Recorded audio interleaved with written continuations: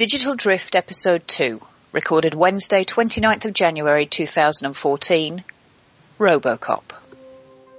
Deep discussion and entertaining analysis of movies, games and media culture. Welcome to the Digital Drift.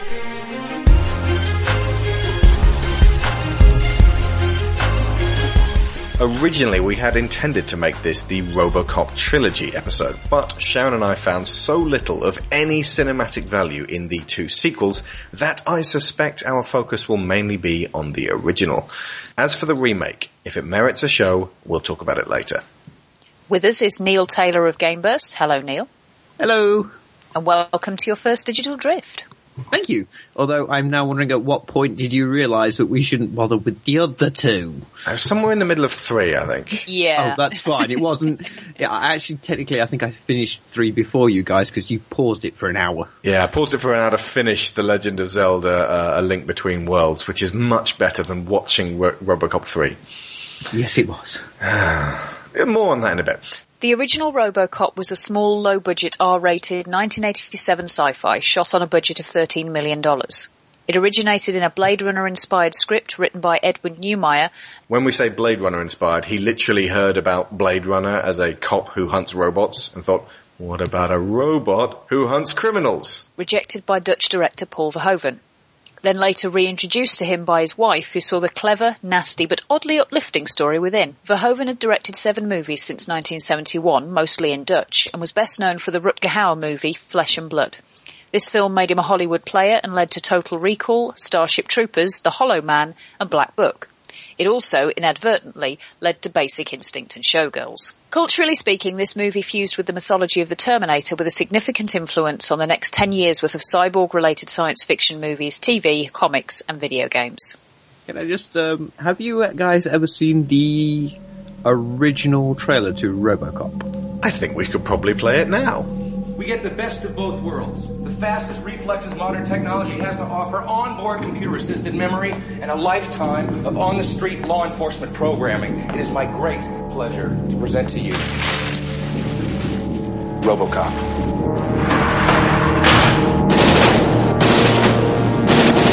This guy's really good. He's not a guy, he's a machine. Old Detroit has a cancer. Cancer is crime. Let the woman go. You are under arrest.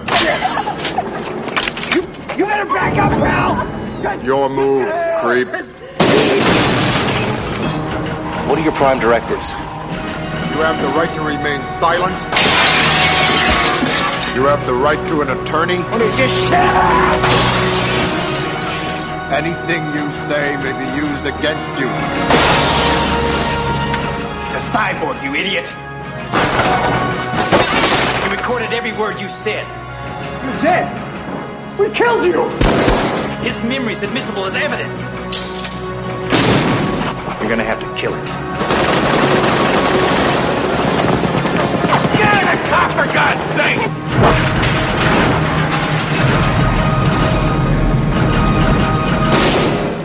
RoboCop, the future of law enforcement.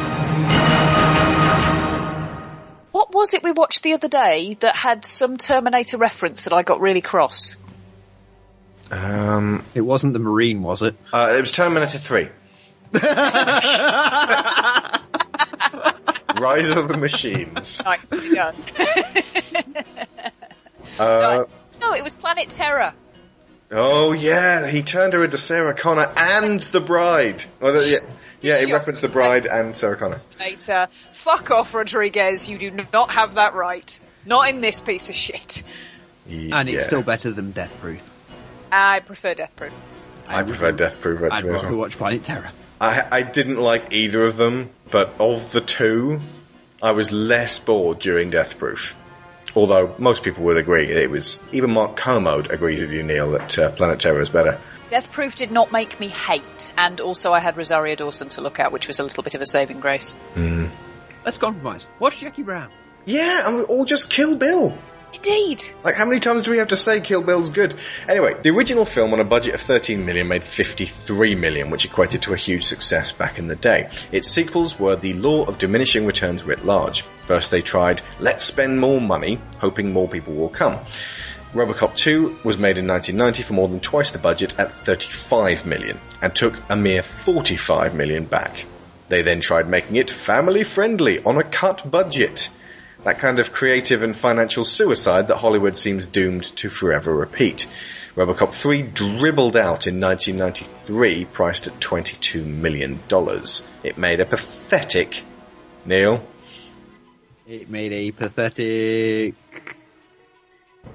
Really? Viewing experience for everybody concerned. Oh, yeah. It was $10 million. Well done. And it shat $12 million down the sacrificial sequel potty and feebly signalled the end of the series in cinemas until 24 years later in 2014 when the remake nobody wanted emerged, costing $130 million. So, to get us started, how is RoboCop's socio-political satire similar in tone to the best of the Grand Theft Auto series? And does it ever go too far? First and most prominently, the whole thing starts with a cruelly observed satirical commercial. Is it time for that big operation? This may be the most important decision of your life.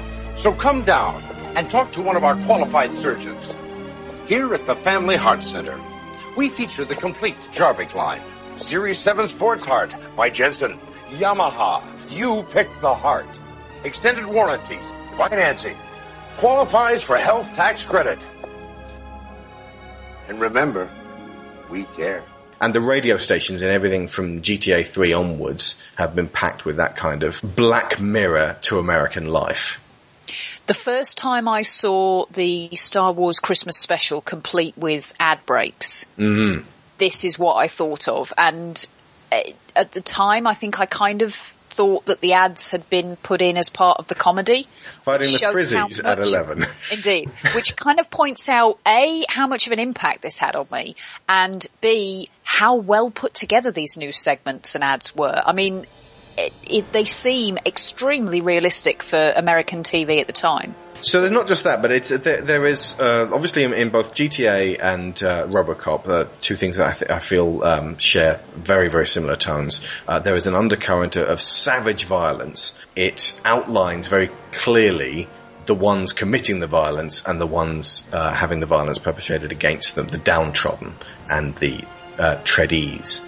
I think RoboCop actually ends up, because of there's a slightly, I'm going to say this quite a lot, there's a slightly childlike way to the manner that Verhoeven directs, which is odd to say this, but he idealizes things in that Murphy is just so nice, such a nice guy, and the villains are so evil and so cackling and insane that the whole thing seems like an allegory anyway, so it allows you to see it as metaphorical rather than taking it absolutely seriously.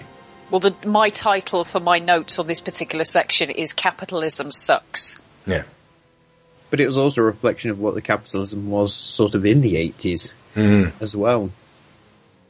You know, it was quite a highly driven, scumbag-filled, drug-addled time.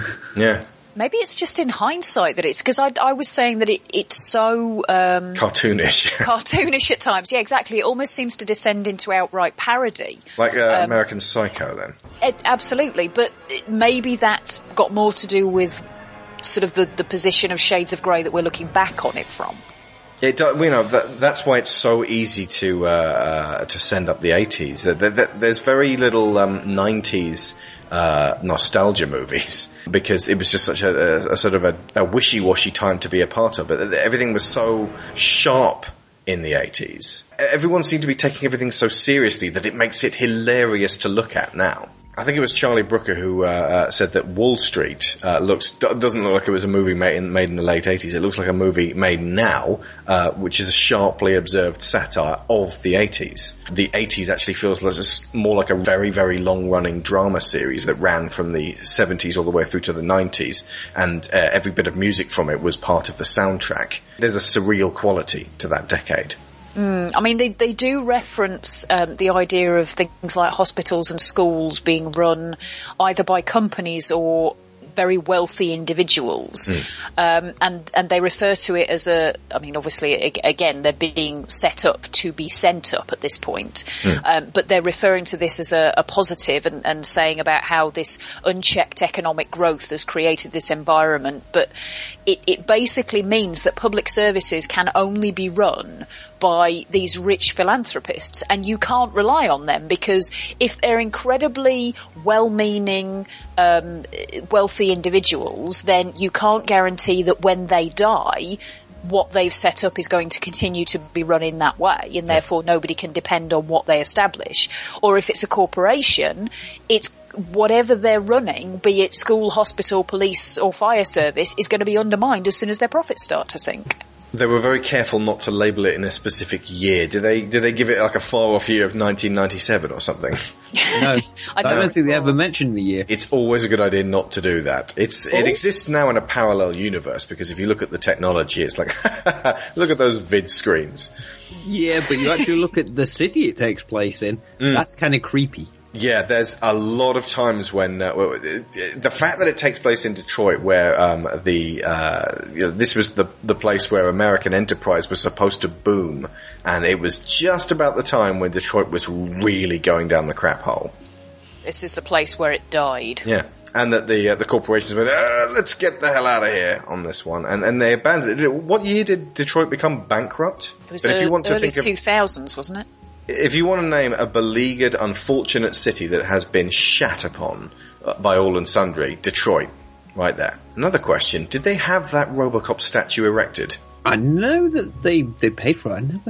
I don't know if it never got... I think there was like an internet poll to get the money together for it, and then there was a lot of hoo-ha about, hang on, let me just... There's a Kickstarter and a half. We want a statue of RoboCop. Please tell me they didn't stop them putting it up because it was copyright violation. No, I think it got built. I've seen images of it. I just don't know if it got actually erected. RoboCop statue to guard Detroit after successful Kickstarter campaign. This is The Guardian. Crowdfunding site raises money in just 6 days to build a 10-foot bronze statue of RoboCop ahead of the movie remake with Joel Kinnaman. So they've built it, they've bought it, now they're waiting to see if the movie's shit before they decide whether to put it up or not. Citizens of Detroit, Peter Weller here. Back in 1987, I played Alex Murphy, better known to you as RoboCop, a good policeman that some greedy punks turned into a heavily armed cyborg. Now you want to build a statue, a monument to RoboCop and all he stands for. Regrettably, not all of you see the wisdom of this tribute to the spirit of your city, specifically your mayor, David Bing, who said the idea is silly. Well, Mayor Bing, if that in fact is your real name, was it silly when Murphy sacrificed his very identity to fight crime? Was it silly when Murphy cleaned up drugs in Detroit to save the city from being demolished? Was it silly when Murphy battled the super robot Kane, tore out his human brain with his bare hands? All you could see was his spinal cord all wriggling around and stuff, and Kane was screaming, "Ah!" All for you, citizens of Detroit? I don't find it silly at all.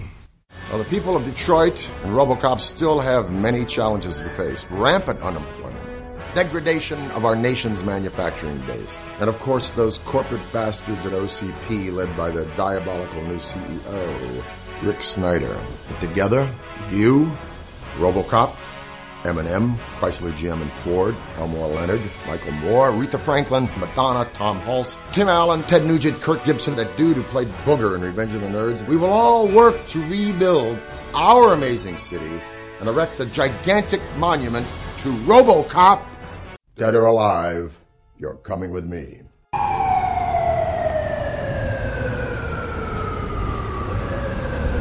Okay, so my next question is, how does the soundscape accentuate the film? And you can't just say a lot. Well, they let the effects, the sound effects, incorporate into so many scenes, but in quite a subtle way. Mm-hmm. So, although you do tend to get the overt sound effects, such as when RoboCop's walking, you get this wonderful vroom, vroom, vroom noise whenever he steps. Which I'm assuming is supposed to be all the pistons in his knees and things like that. But it really gets across this idea that he's not entirely organic anymore. There's this mechanical noise that goes along with him wherever he goes, regardless of what movements he's making. But then you've got it's sort of these little off-screen things as well, like when they're building him, the scene where they put his mask on, and you see this drill come towards him, and then it veers off screen because, of course, he wouldn't be able to see it at that point. Yeah.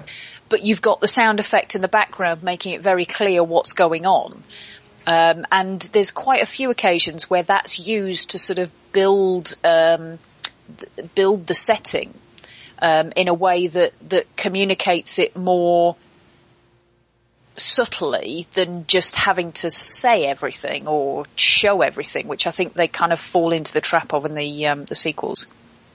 They give the machinery and everything to do with cybernetics and the robotics in it a genuine sense of weight by...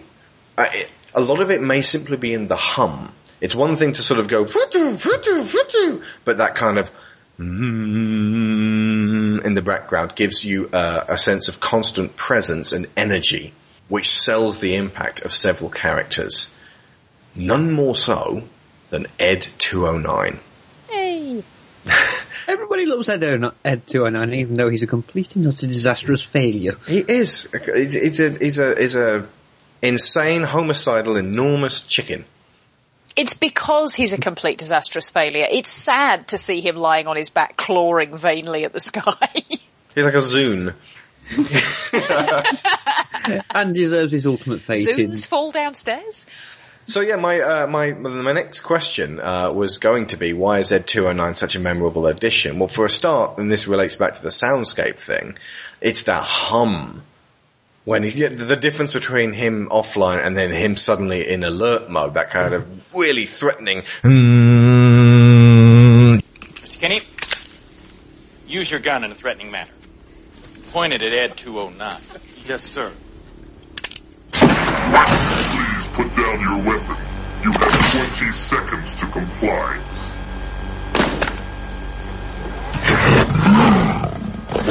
You now have 15 seconds to comply. You are in direct violation of Penal Code 113, Section 9. You now have 5 seconds to comply. 4, 3, 2, 1. I am now authorizing your physical force.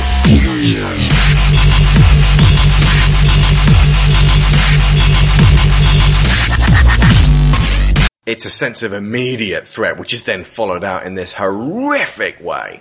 And he roars. It's been set up to be as aggressive and animalistic as possible. It's a clumsy attempt to imitate biology, and it's way too ham-fisted, and they go far too far over the top with the weight of it and how imposing it is, and don't pay real attention to the practicalities of it. It's never been taught how to handle stairs.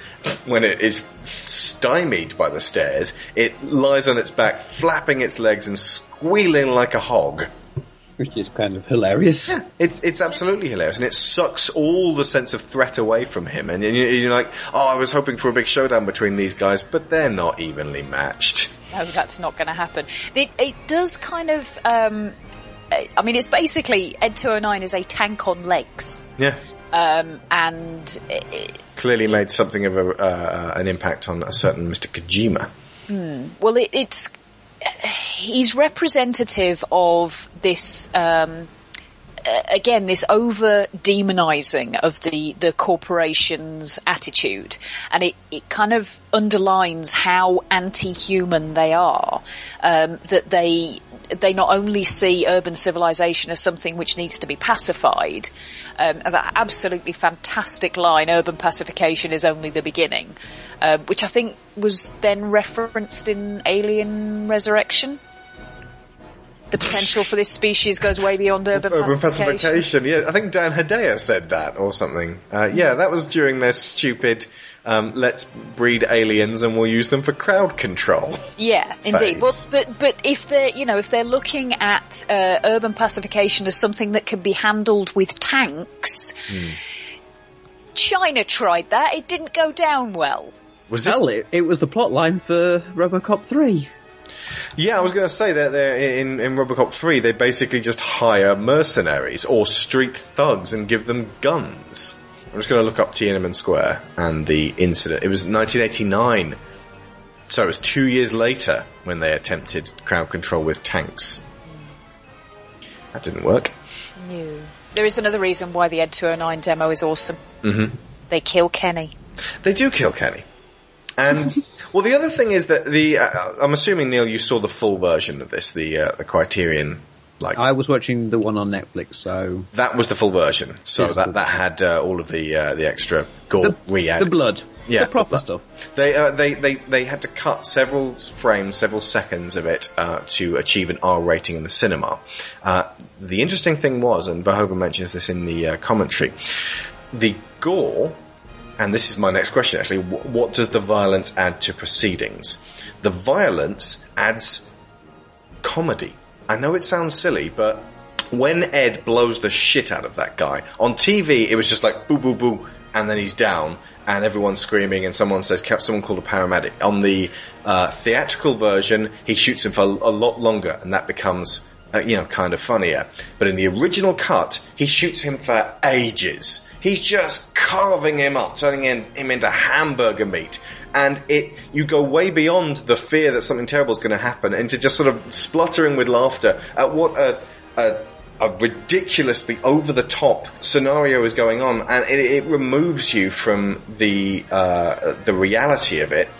And it allows you to relieve the tension with a laugh. Because when someone says, someone call a paramedic, you're like, dude, I'm calling this one. He's dead. He's a colunder. He's just bits now.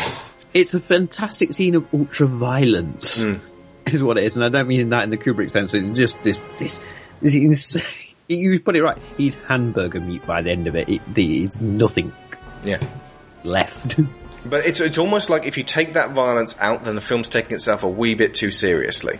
Yeah, it is one of those scenes where the film's sort of going to you, no, it's okay. See, with the violence, it's all a parable, it's all a saga, it's all something being retold to you with exaggeration. Yeah, I see what you're saying, yeah. And this is the story of poor Alex Murphy, and let's cut away while he is horribly killed and give him his dignity. Dear God, no, that's that scene is actually key. Yeah. It is incredibly violent, although still slightly fanciful. It's almost like this film itself is I can't remember the proper term now, but it's an untrustworthy narrator of itself. Yeah. Because he's shot multiple times at close range with shotguns. And he's still alive? Somehow. Yeah. They'd be taking him to refit in a dustpan, I think. Their glee during that moment is you're being delivered horror at this stage. There's nothing actually funny about that scene. There's something awe-inspiring about it and fascinating, and horror can't tear your eyes away out of it. But you're supposed to feel trapped like Murphy. You're supposed to be in his head, and especially that then leads into his transformation into RoboCop. You're stuck as him, and it's an uncomfortable, unpleasant feeling. You kind of have to feel that torment. If they cut away, it's almost like, no, it's okay, and soothing you. That needs to be shoving you in there. Ridiculous levels of gore at that point serve to elucidate the pain that he goes through. However, I have a question on this count, given that we were talking about Planet Terror and Death Proof and sort of the various rigged fake trailers that led into the Grindhouse double bill. Yeah. Why is it that when watching those in the moments of extreme gore and violence, which clearly by the makers of the film are intended to have the same effect, they're supposed to be comedic, they're supposed to be so over the top that you couldn't possibly be emotionally harmed by them. I can't bear them. I actually had to close my eyes, turn away, cover my ears. I couldn't. absorb them on any level. They were too real. Why does this not have the same effect? Mainly because they're out of context. Like I said, this whole thing's been a parable, and it makes the whole thing ever so slightly unreal. You're watching a story unfold. If you're just seeing, basically just watch out of context horrible gory moments, one after the other, and you're going to feel first appalled and then desensitized. So, Hostel then? Yeah. Anything attached to Eli Roth. That's a good point, Sharon. That is a very good point. It's almost like the fact that you're engaged with Murphy at that point makes the violence to him, you're slightly detached from what's going on, because if you were fully absorbed in it, you wouldn't really be able to focus on the film itself. Yeah. Yeah. Alert. Red alert. Red alert. You crossed my line of death. You haven't dismantled your MX stockpile. Pakistan is threatening my border. That's it, Buster. No more military aid. Nuke 'em. Get them before they get you. Another quality home game from Butler Brothers. Going back to one of your earlier questions, does it ever go too far in terms of the satire? You mentioned that it does, otherwise you wouldn't have asked that. For me, I think I think too far may not be the right phrasing on it. It does, but for all of the reasons that we've already discussed, I think, because it's trying to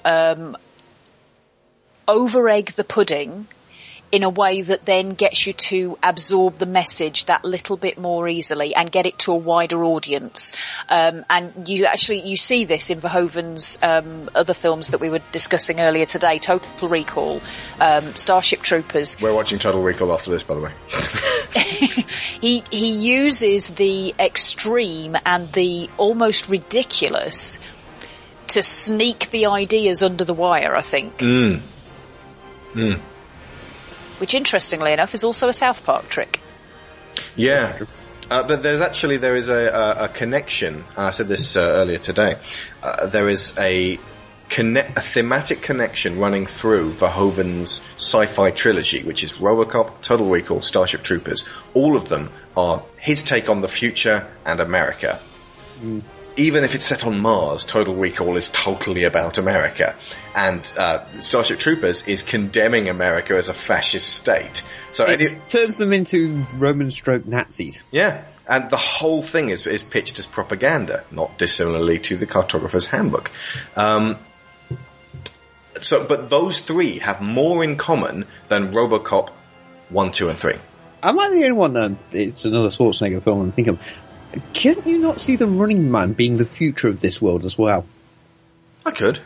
Yeah, in terms of the media and the Bob Barker being and the salacious glee at people being horribly, I could see a commercial for the Running Man taking place during RoboCop. Yeah, absolutely. Yeah, that would fit. Because this is one of my favourite genres, this sort of dystopian future darkness. I love this genre so much. If you imagine that some states in America, it's gone far more to hell than it has in Detroit. And Texas. Yeah. Well, where's the Running Man set? I can't remember. That's a good question. Let's say Texas, shall we? And they basically they broadcast this from Texas to keep people satiated. Oh, wasn't the female lead in The Running Man the woman who played Melinda in Total Recall? In Total Recall? Well remembered. Also starring Arnold Schwarzenegger. Who, by the way, was originally going to be cast as RoboCop, but they needed someone thinner. Thin and lithe, muscular, but thin enough to be able to balance the frame of the RoboCop suit around him without basically just looking like a lumbering turret. If they put Arnie in this, he would have looked like Ed 209. He'd have looked like Mr. Freeze. Yeah. It takes place in California, by the way, I think. In '87, would Schwarzenegger have said, "I'm not doing this"? Because it was hell on earth for poor Peter Weller, who gave it his all. He really had a horrible time playing RoboCop. He recalls it as being one of the worst experiences of his life, and kind of like a Ridley Scott film, his good ones at least. It was a miserable time. But yeah, apparently RoboCop 2 was a lot more miserable. So they were at least getting stuff done. That didn't even have anything particularly good coming out at the end of it. Lewis, it's not till you've seen RoboCop 3 that you realise what a fantastic job Nancy Allen did in this first RoboCop. Talk about Lewis. What do you think? I just realised she was in Carrie, wasn't she? Was she the nice friend? No. She was a bad friend. I can't remember the name of the character. Basically, she's the mean ringleader of the girls who start it all off. Shit, I had completely forgotten about that. So on to Lewis. Yeah. Sorry. On to And Lewis. not stereotypical female for a start. Hell no. Which is kind of nice. She's also pretty much a competent cop for the most part. Except for that bit in RoboCop 3, so he's like, I won't need a flak jacket, I'm off duty. No, I think that's because she wanted out of this series more than Peter Weller. She was making sure she was out. Like, yeah, just make sure, just aim for the heart. So I'm definitely going to be dead at the end of this, right? Right? I think this kind of ties in with what I wanted to talk about, the buddy movie elements of RoboCop. And how Lewis's role plays into that. The fact that, like you say, Neil, she's not the stereotypical female character. In fact, there is zero hint of any romance or anything between her and Murphy. Now that I think about it, she could feasibly have been a chap. Yeah. The whole way through. Her name could have been Lewis, like a man's name. Exactly. Hence, why is this a buddy movie? It's about, on some level, it's about the partnership between them and her faith in him, even though he's only been her partner for a short period, her faith in him and in who he is. I mean, one of the things that struck me was how certain she is in her belief that he is still Murphy. When she meets him in the corridor, although she initiates the conversation by asking him what his name is and sort of trying to check out how he's thinking and how he's feeling, he does not respond positively to those questions. No. And yet she comes back with, Murphy, it's you. Not, Murphy, is it you? Murphy, it's you. She is very certain that it's still him. And this is even before she's seen his face. Yeah. But there's sort of the little nods to it still could be Murphy, thinking like the gun rage scene where he does, the only way I can describe it is he spins the gun. Yeah, like TJ Laser. Yeah. Mm-hmm. Which looks like a shit TV show, I might add. Yeah, but that part that she has in being almost antagonistic in triggering his thinking about who he is and why he's become this combination of human and machine. It's almost like she's part of him, like maybe Lewis stepped out after that and the rest of it is in RoboCop's head. Maybe. She's the one saying, you're real, you're still a human. Yeah, certainly reflecting that back to him. Yeah. Nothing else. There's a nurturing element to her, but you were very quick to point out that it's not maternal in nature, and neither is it romantic. Well, I think the distinction is that she's not particularly protective of him. She kind of... It's almost as if she's nurturing in the sense that she wants to bring his potential out. Yeah. And that's more... There are... I suppose you could argue that there are motherly elements to that, but that's more mother of a teenager trying to encourage potential rather than mother of a child being particularly protective.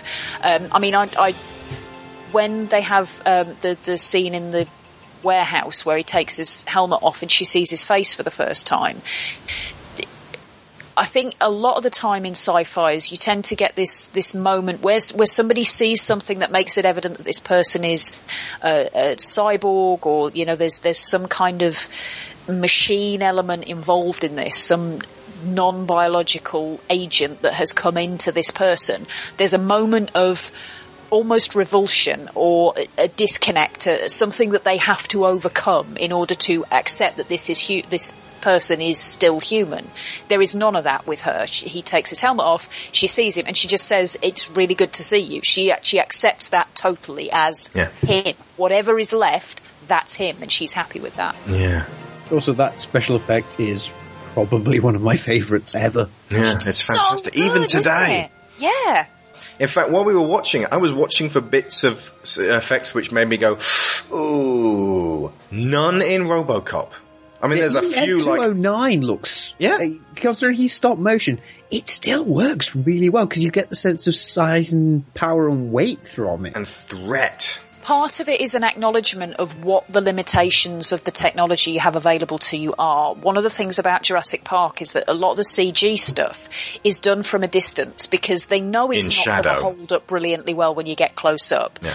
that's when you have the animatronic stuff. But the combination of those two, your brain is basically telling you, okay, from a distance that might look a little bit fuzzy, but it's at a distance. That makes sense. When we get up close, we can see the texture of the skin. We can see how the spit on the teeth. So you build it into a full piece. Ed 209, it walks like that and it moves like that because it's a machine. It makes perfect sense. And I was really impressed, actually, by the way that they've blended that animatronic, the stop-mo, into the film as a whole, because you've got it there right in between two human actors. So it just seems almost seamless, even though it is so jerky. And if you hold it in comparison to the far more expensively filmed RoboCop 2, there is a literal analog moments with Kane when he's sort of knocking about the place with a sort of what looks like a rubber CG RoboCop doll.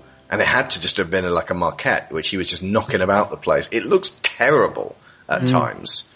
Also, the face animation is so early CGI. The lawnmower man. Yeah. And none of the good stuff. Were those the worst bits of RoboCop 2? Those were the best bits of RoboCop 2. Anything with Tom Noonan in, but that's because I freaking love Tom Noonan. Yeah, he was really intense. He is good, yeah. Back to the effects. Like I say, RoboCop 2, full of bits where you're like, ooh. RoboCop 3, string. Me. There was almost no effects in it at all, but the ones that were there were terrible. I actually think the TV series had a bigger budget. I wasn't going to There is a reason for that. That's you. I've never. No, I was just going to say there's a reason for that, because I don't know if you know this, but Canon were pretty much going down the crapper by that point. Oh God, they had no money to spend. Speaking of money, Total Recall came out the same year as RoboCop 2, cost $65 million. So it cost more, considerably more, but it made $261 million versus RoboCop 2's $45 million. But now, Total Recall's a better film. It's a way better film. And I want to point out that's the 1990 version. Yes, we're never going to talk about the remake. That's the one that Verhoeven went to instead of doing RoboCop 2. Now, there were various reasons for that. Schwarzenegger, obviously, in that, the fact that it had an intricate and interesting plot, as the director of RoboCop, but it can't just be the fact that it was incredibly violent, but that probably helped. So, I'm interested to know what the hell happened between 1990 and 1993 to turn the RoboCop series, and in fact movies in general, into wussland. Was it just the Gulf War? What? Terminator 2. Judgment Day was significantly minimised in terms of violence, and a lot of the violent moments were made comedic in order to give that appeal for younger audiences. Also, but the toned down violence in certain sections of that film is for actually a plot point. Well, not a plot point, but part of the character growth of the Terminator. So it actually played into the story as well, which is a very clever way of hiding it, because it didn't actually affect the overall film, because you still have the violence from the T-1000, but the T-800 is learning and is actually being less violent. So it's kind of a strange way how it plays into the story. And it also demonstrates how John is very strongly on the, we don't hurt people if we don't have to. And we certainly don't kill people, you just can't. Just checking my notes to see whether it was Terminator. It was rated R. Before you carry on, Terminator 2 was an R. Even though it had less of an adherence to violence, it was the same rating as Total Recall, where Schwarzenegger puts a pipe through a dude's eye. But it was sculpted in such a way as to appeal to a younger overall audience than the original Terminator film. I still don't see how you could feed that into a machine and then outplops RoboCop 3. Well, we even mentioned it. There's a point where loads of bullets are spraying everywhere. Nobody gets hit. Ed 209 shoots at the cops. Cars. Yeah. That's almost directly referencing. Yeah. Oh, by the way, that was one of the only two moments. We were doing a drinking game during RoboCop 3. Every time something truly cretinous happens, like plot-breakingly cretinous, that no, you can't sneak that by us. You can't continue with the film and say that was the reason, that we'd take a shot. We only did it twice. Once was when the little girl typed into a little mini computer that was hooked up to Ed 209, loyal as a puppy, and it became loyal as a puppy. Sorry, that's not how computers work. And the other one was that Cyberdyne building, it may as well have been, OCP's building had a self-destruct. What building has a self-destruct? OCP, apparently. Yeah, you're thinking of spaceships. But no, it was 3 that I was thinking of, because that's one of the notes I put. Apparently, loyal as a puppy means no casualties. There's also, like as I'm talking about 3, with Canon going pretty much bankrupt at that point, there was another thing that they were banking on, which was the merchandise. Merchandising. Which was the toys. Yeah. So, and that means it's got to appeal to kids. Yeah. RoboCop. Part man, part robot. All cop. The ultimate in law enforcement. RoboCop and the Ultra Police. The only cops with rapid repeat cap firing. He's unstoppable. Battling the worst criminals. Headhunter. And Nitro. The Ultra Police, protected by Robo Armor, bring RoboCop even more firepower. In the fight for justice, nothing can stop RoboCop. RoboCop and the Ultra Police, each sold separately with RoboCaps. So, I mean, the other thing is, of course, they filmed a lot on location. You really get that when you see RoboCop 2. So many places there look so like sets. They filmed a lot of it in Houston because it was very clean and very quiet, and they could film at night without much problem. And everyone is so clean cut in that. They're showing all the kids, and the kids are all rowdy, and they've just pulled these kids out of high school and given them brand new costumes to put on. There's not a speck of dirt on these street thugs. And the guy with the temporary transfer tattoos. Yeah. At least one of them's got braces in it. She's like, get out of here. We don't want you coming around here with our arcade games. Your hair is fluffy. You must understand how that doesn't work. It just seems like community theatre, and they've got all the kids dressed up, and they're like, yeah, we want to be in part of RoboCop. And then suddenly, these Boy Scouts robbing a store start saying, he's fucked up, and it's like, this feels wrong. It is a very weird juxtaposition. About a year ago, we gave this city RoboCop. Ready for duty, partner? Nothing I'd rather do. I think he's worked out pretty well. Have a seat. This is a bust. But things have become a little rougher out there.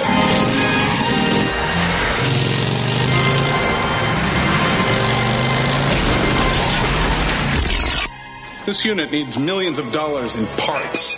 You see, RoboCop's off warranty. He's one of mine. And I want him back on his feet. I believe that Murphy's case was unusual, but not unique. We can find someone else. Someone to whom the prospect might even be desirable. And now, we need a law enforcement unit capable of meeting the enemy on his own ground. She's screaming psychotic, sir. Well, we aren't planning to build a toy. And carrying enough firepower to get the job done. I got good news for you. You're going to have a chance for immortality. With great pleasure, I give you RoboCop 2. Yes. Things will be a lot quieter with this boy around. That thing is a killer!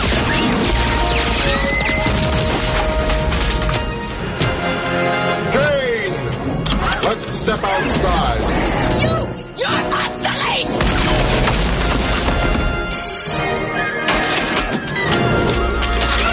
Take it over, creep.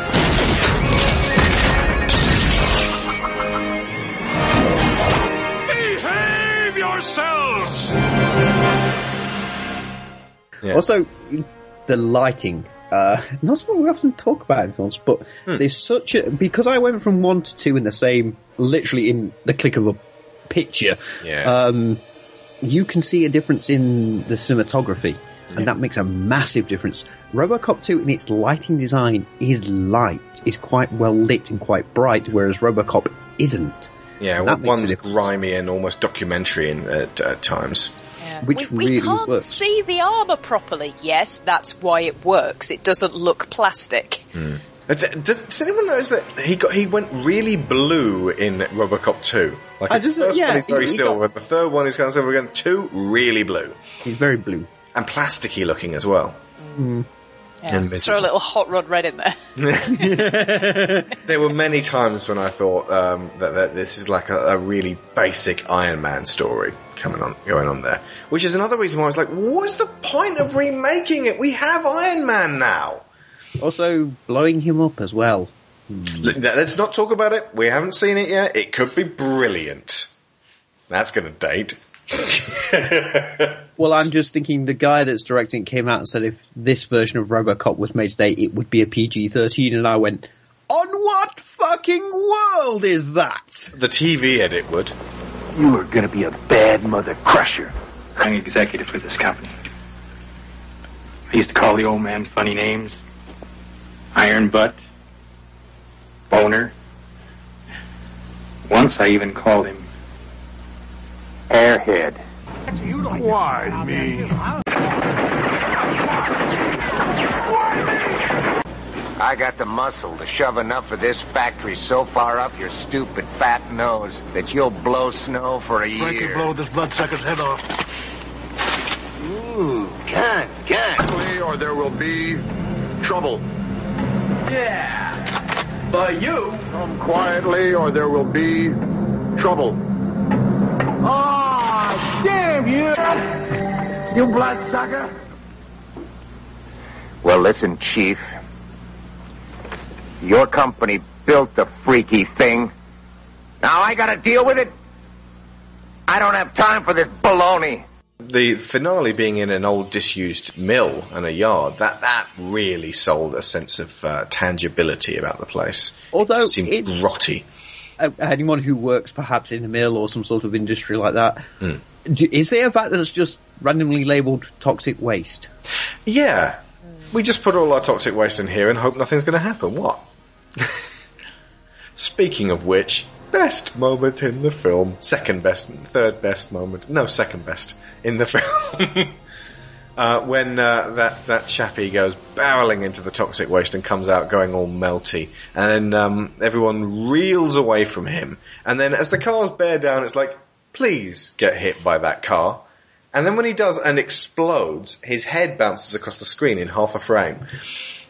It kind of justifies the terrible violence done to Murphy. Not that you want to see that happen, but because that then happens, it becomes almost like, even though it's procedural, a revenge film where he gets to commit bloody acts upon the people who did that to him. Yeah, but in fairness, they are trying to kill him. Yeah, again. Once is bad enough, but twice is just really bad manners.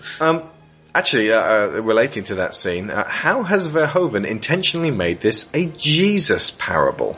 Yeah, this is about RoboCop coming back from the dead and the scene where he walks on water. Yeah, there's several moments in there that one is when they're laughing at him when they're killing Murphy. That was done deliberately to evoke the taunting and tormenting of Jesus on the cross, and then when he comes back to life, obviously there's that. Verhoeven even gleefully talks about this during the commentary. He walks on water, and that although Verhoeven didn't mention it, Clarence stabbed him in the side with a spear. And also, when he's killed the first time, they have him down on the floor in a crucifix position, and they shoot one hand, and then they go as if they're going to shoot the other. Yes. That's the first nail. Oh, Jesus, you're right. Sorry. Oh, Murphy, you're right. Oh, Murphy, you're right. That's got to be sacrilegious. There's many, many things in this movie that, like I say, he's got a childlike element to him, but he is so much smarter than most of the other directors putting out your average schlocky horror films in those days and your average sci-fi. Anything with Van Damme in it, basically. The modern day director I actually most equate him to is actually Neil Blomkamp, and I kind of wish Blomkamp had done the RoboCop remake. If they were going to remake it at all, Blomkamp would have made it really socially aware. He would have brought a lot more subtlety to it than the original. We don't know. Again, we haven't seen it. It could be brilliant. I'm going to go ahead and guess it's not subtle. I'm going to defend it a little bit and just say that I think it's trying to do something different, go on different themes than perhaps the Verhoeven's RoboCop. Okay. I think what I'm getting from it, it looks like it's more about Murphy coming to terms with what he is. Right. But I could be completely and utterly and terribly wrong. I have got a date. But that does lead us quite neatly on to the next point. Yeah. Which is, what's the purpose of having Murphy become the machine, and is that a positive thing? Now, one of the things that made me want to talk about this side of things was the whole setup of this overly capitalized world in which the people with the money make all the decisions, and they are becoming increasingly detached from their own emotions so that they can stomp on real human beings as much as they need to in order to bring in their profits. Is becoming part machine yourself actually quite a viable response to that? Is that possibly, in fact, the only way that you can survive in that kind of environment? Is what you're saying, when all humanity has drained out of the world, you need to become something more and something less than human? Yeah, to survive that and to continue to be functional and useful in that world. I mean, if you look at how Murphy's story begins, this is something that there's like one or two lines that allude to this, and I don't know how overt it was intended to be, but he was transferred to that division so that he would get killed because he was one of the candidates for the RoboCop project. They put him in a deliberately extremely violent area from his, well-run, well-organised division that he was in before, to put him in harm's way. So from the very word go, they are treating him like property, like something where his humanity is disregarded so that they can use him.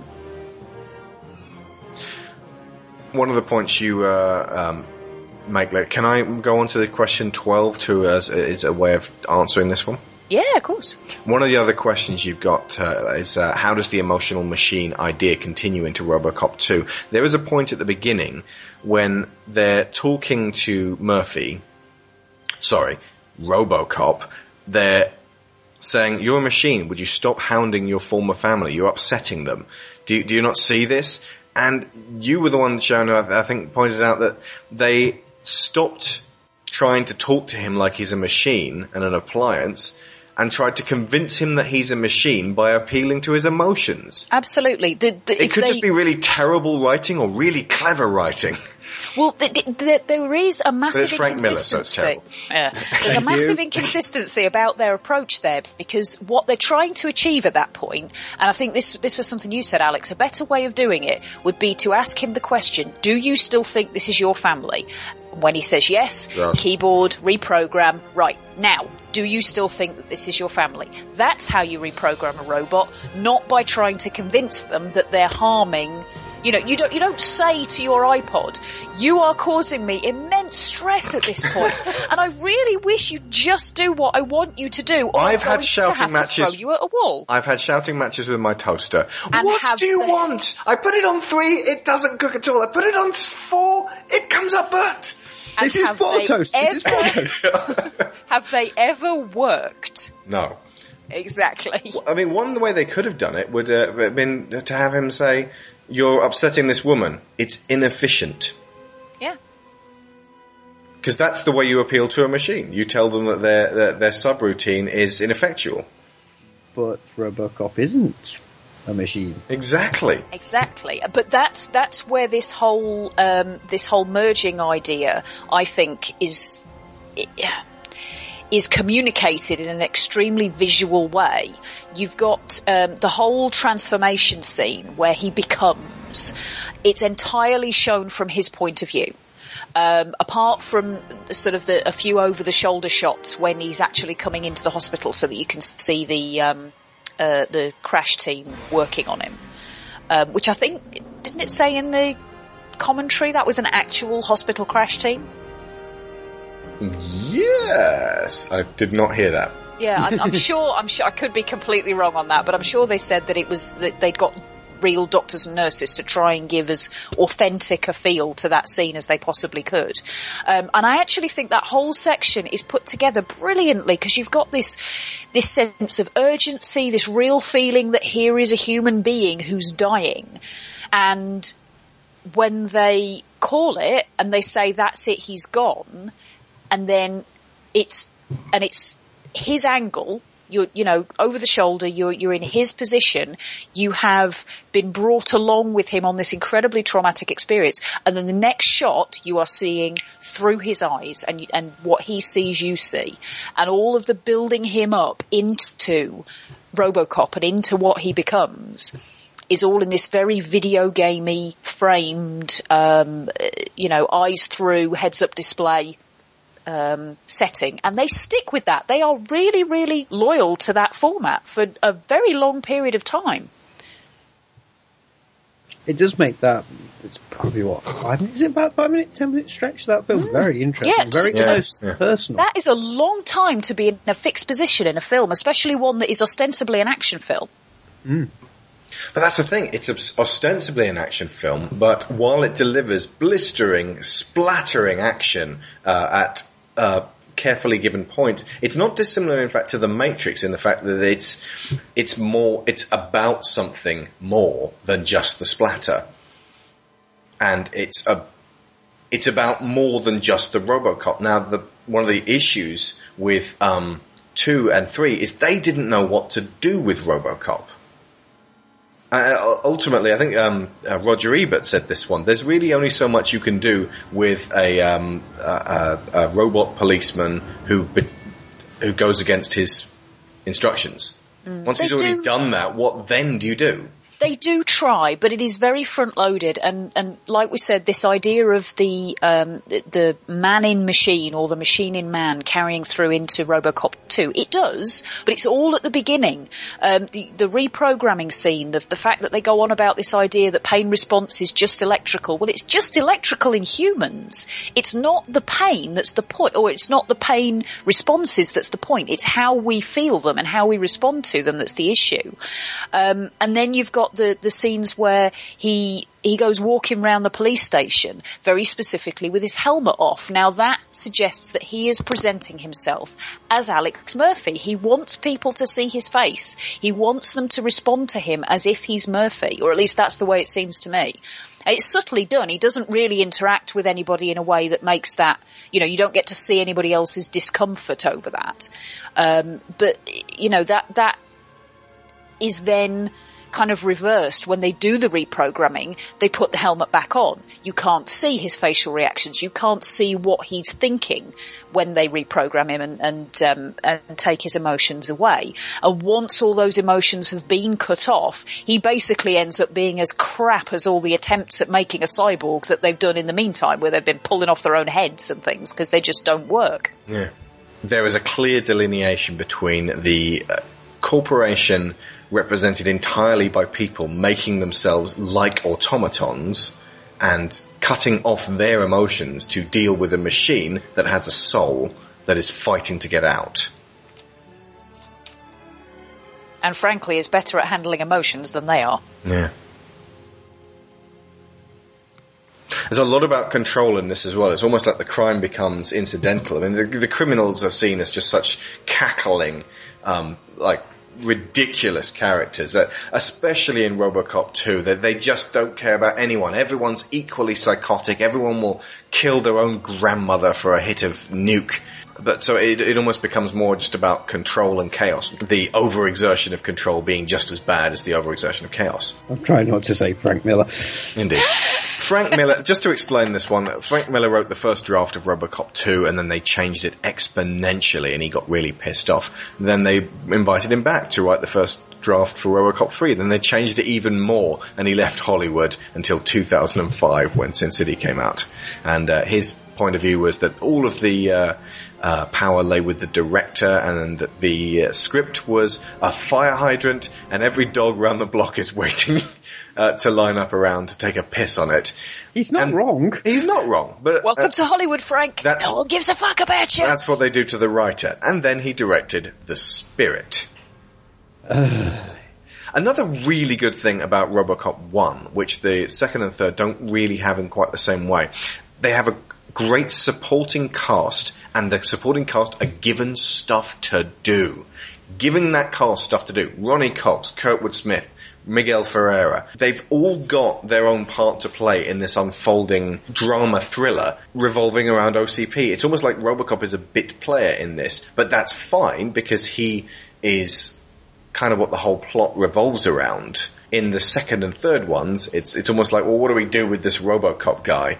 Ronnie Cox as Dick Jones specifically is absolutely like scenery-chewing evil, especially since he'd grown up being the nice guy. This was out of turn for him to play somebody horrible as Dick.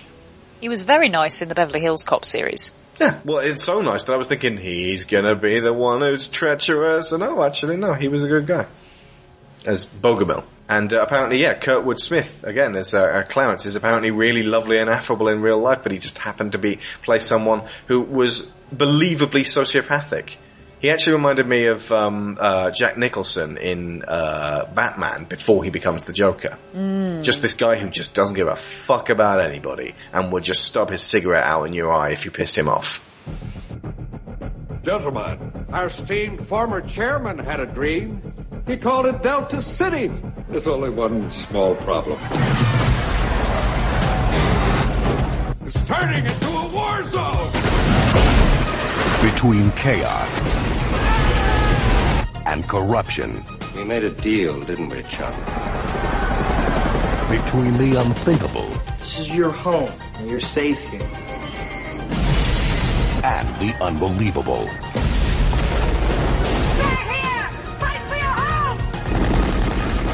Between a cop. You called for backup? Police officer, no loitering. And his partner. Is it going? I'm still scanning 3. Make that 2.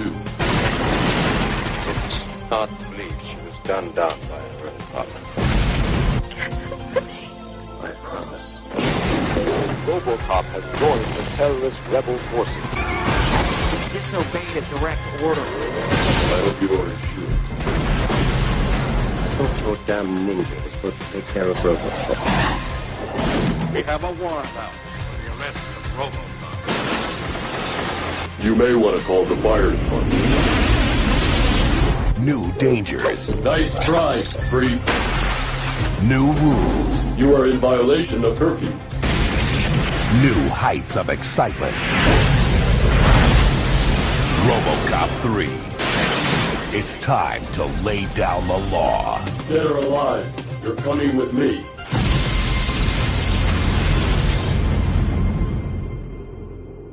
I actually saw RoboCop 2 first, but at the same time, I think I was kind of on board with it, but I wasn't really. It was kind of empty and hollow, and it was missing something. So when I saw RoboCop 1, I was like, this feels like more of a film. Even at I'd have been 11, 12 tops. Oh yeah, you can tell that the RoboCop 1 is much better. But I actually thought 2 was going to be better than it was. Obviously, I misremembered that. Mind you, I hadn't seen it in a while. So did I, and I was the one saying, I have a soft spot for 2. That soft spot for 2 has grown harder. Which is really annoying when you look who directed it. Yeah, it's Irvin Kershner, director of The Empire Strikes Back. Yeah. And it was his last film, although he did get 20 years in between time to ruminate and go, I probably shouldn't have done that one. I would say he did try. There are moments in RoboCop 2. There are bits. It's just there's a lot of good ideas in there. They were held back, I think. It was just. I think it was boring in the end. It was. Once you've seen RoboCop and all of that stuff that goes on, you really don't need to see RoboCop 2. The best bits of it are the botched RoboCop 2s where they're all killing themselves because it again it reminds me of that Justin Hammer scene in Iron Man where he's pointing out that the other people trying to do Iron Man themselves are just messing up and creating catastrophes. What's the other really good bit? Was there another good bit? Oh, the robot fight at the end isn't too bad. Will you two behave yourself? It was nice to see that guy. What's that guy's name again? The one who sounds very much like Christopher Lee. Dan O'Haley? He's literally just called the old man. Yeah, I don't think he ever gets a name, because even in the third film, he's just referenced as the old man. Yeah, he's got this incredible, deep, commanding voice. And, he died in 2005, age 85. But, he's definitely notable by his absence in the third one. Mm. He was commanding in the second, and then they became Rip Torn. I was about to say, when you replace him with Rip Torn, oh dear. You sorry little ingrates! Rip Torn only works in bloody Men in Black. And that's only in the first one. Ebert said he was basically just rehashing his role as the producer in the Larry Sanders Show. Whatever the fuck that means. It's back. Big is back. Because bigger is better. 6000 SUX, an American tradition. Thunder. The pride is back. It's the power of a compact. Looks small, but it's so big. Fuel injected. Inject me. My Batsu Thunder. What is the meaning behind Murphy / RoboCop shooting the baby food? Because I thought I'm reading too much into this, and I thought, no. Verhoeven knows stuff. He knows that this is going to be interpreted in one way or another. What's the meaning behind that? There's a couple of things at play here, I think, personally. You've got the element of, again, this idea of Murphy integrating the cybernetic parts of him with his human parts. Sorry. And the idea that he's basically accepting that I was going to say his child, but no, the child is not gone. He knows that the child goes on without him, but his role as a father is over now. He no longer has that part to play in that family. So by sort of destroying these images of children, which, let's face it, most people, if they were using baby food for target practice, they would turn the face away, because the child in a shooting range is the one that you're not supposed to kill. Or you get the one with just carrots on the front. Well, indeed, yeah. But it's set up very deliberately for him to take those out. So I think that, yeah, I think you're right. I think there is more to it than just, hey, we want to see something go splat. He's just come up off the back of this long night of soul searching. He's been sat there, with his helmet off, thinking all night. And this is his first action in the morning to sort of do this target realignment, which Lewis has to come and help him with. Yeah. But I think as well as the sort of the elimination of the father within him, there's also the fact that he is quite literally reacquiring his goal, his targeting skills. He's setting his sights on Boudica. The fact that, he wants to take out this gang that killed him. He's been having flashbacks to this. There is this element of wanting, if not revenge, then at least to balance the scales. And ultimately, the robot part of him is going to help him do this. As Murphy, wholly Murphy, he wouldn't be able to do that. But as RoboCop, he can. So it's kind of the final step, I think, in embracing that side of himself so that he can achieve what he wants to achieve. Oh, brilliant. Who needs essay material? Thank you so much. That was exactly what I was going to say. But so much better. Okay. Finally, I think, is there anything else we can talk about before I talk about the last bit?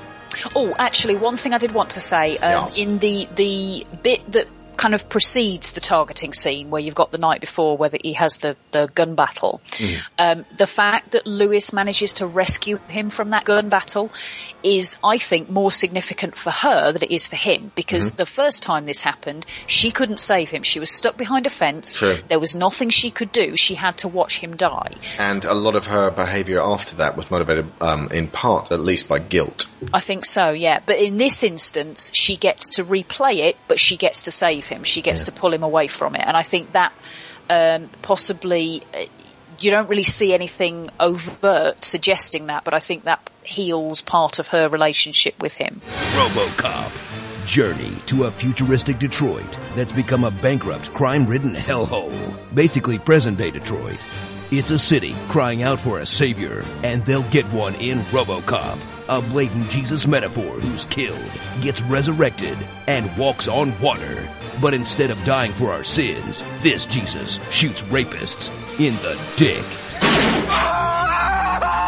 There's another through line going through the whole thing of not just distaste for big business, but just look, this is what happens, folks. Do not trust these guys. They will use you as long as they feel like using you, and then when you become a burden, they will shoot you. And even the things that they do that seem positive, and like I said, these robotic elements to himself will enable Murphy to achieve his goals. But the point at which, you know, where Lewis is face down in the mud and she says she's all messed up and he says they'll fix you, they fix everything. It's his tone is so ambiguous at that point, and the way he turns away, he sounds almost regretful, as though, yes, they fix everything, but on some level he still wishes they hadn't.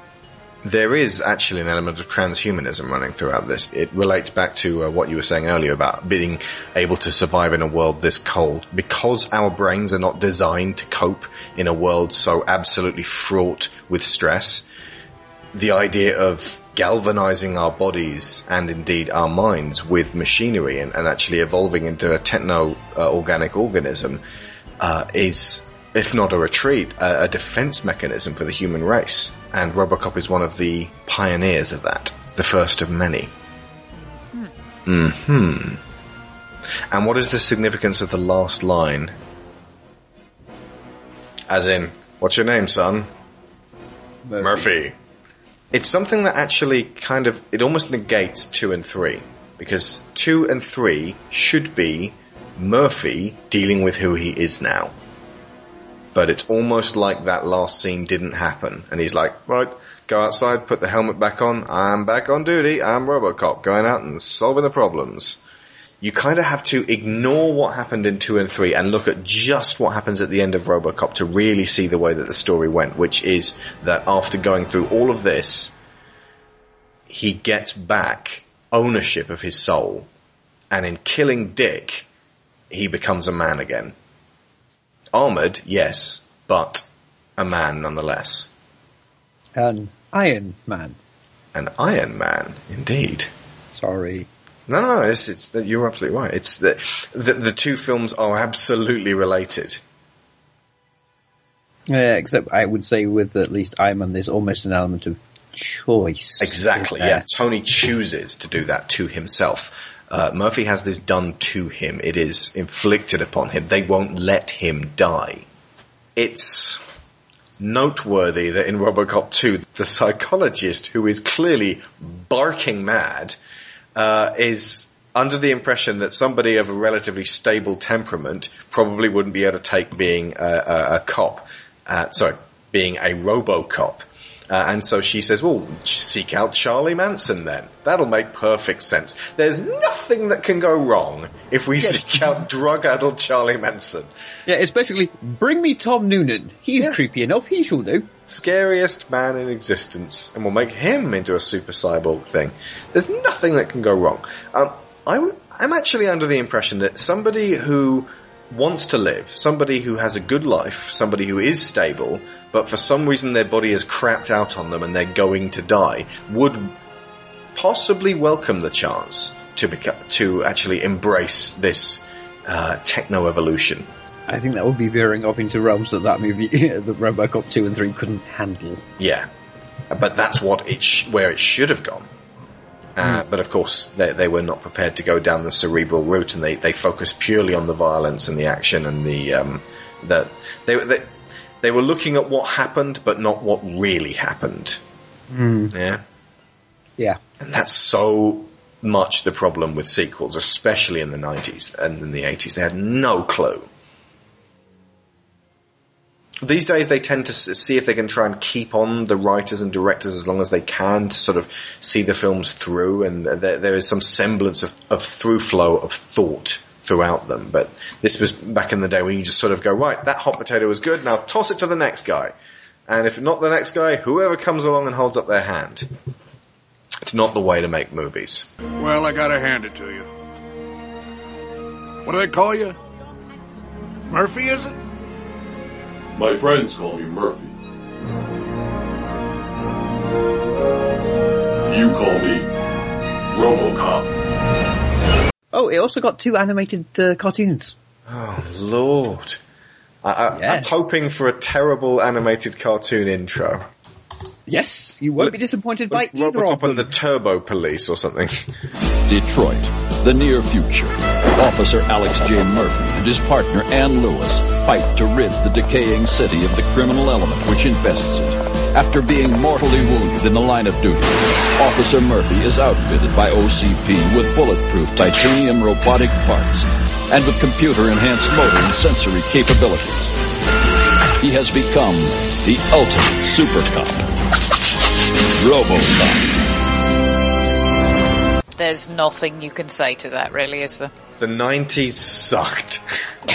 It really did. Yeah, I think in summation, see RoboCop, ignore the other two and everything else ever to do with it. I don't know. Yep. I have an objection. Oh, RoboCop versus Terminator on the Mega Drive. That was awesome. Alright, they technically, not many people know this, that this film franchise actually runs to 7. Oh my lord, tell us, sir. Ye of the bottom shelf. Oh, ye who watches far too much and knows far too much. Agreed. There was a short-lived television series, Lee said about that. That I forgot. But a little bit later, another company bought the rights and actually did, I'm not going to say they're brilliant, but did a good series called the Dark Justice series, which is 4 films. They had about a similar budget as the TV series, so don't go in expecting a lot. Uh-huh. But they actually tried to take RoboCop back to its darker roots and did some more interesting things. It's set way, way, way after 3. Right. To the point where RoboCop is actually kind of obsolete, in the sense his parts are. So these are like TV miniseries? Yeah, for want of a better word. Like I said, don't get me wrong, they're not anywhere near the level of 1 or 2, but they're a heck of a lot better than 3. And it's sort of a great big long story running through these 4 films. And I mean, if they ever appear on Netflix, they are worth your time to have a look at. You know, I wouldn't say actively go and seek them out, but they are very much worth a look for people that were trying to take it back to sort of its darker tones.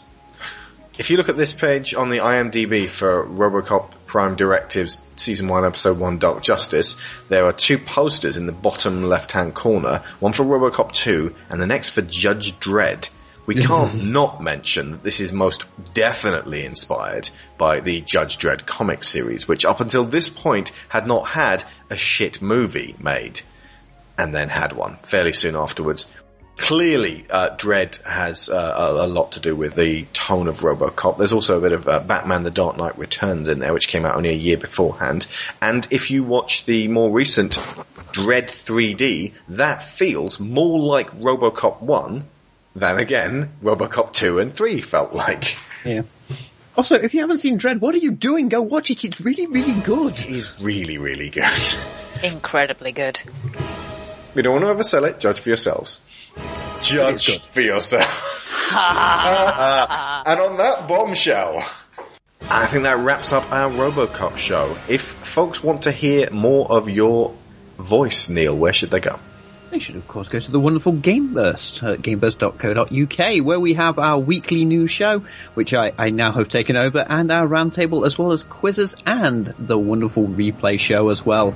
Got Portal 2 coming up, and to tie into this episode, February's replay game is Deus Ex Human Revolution.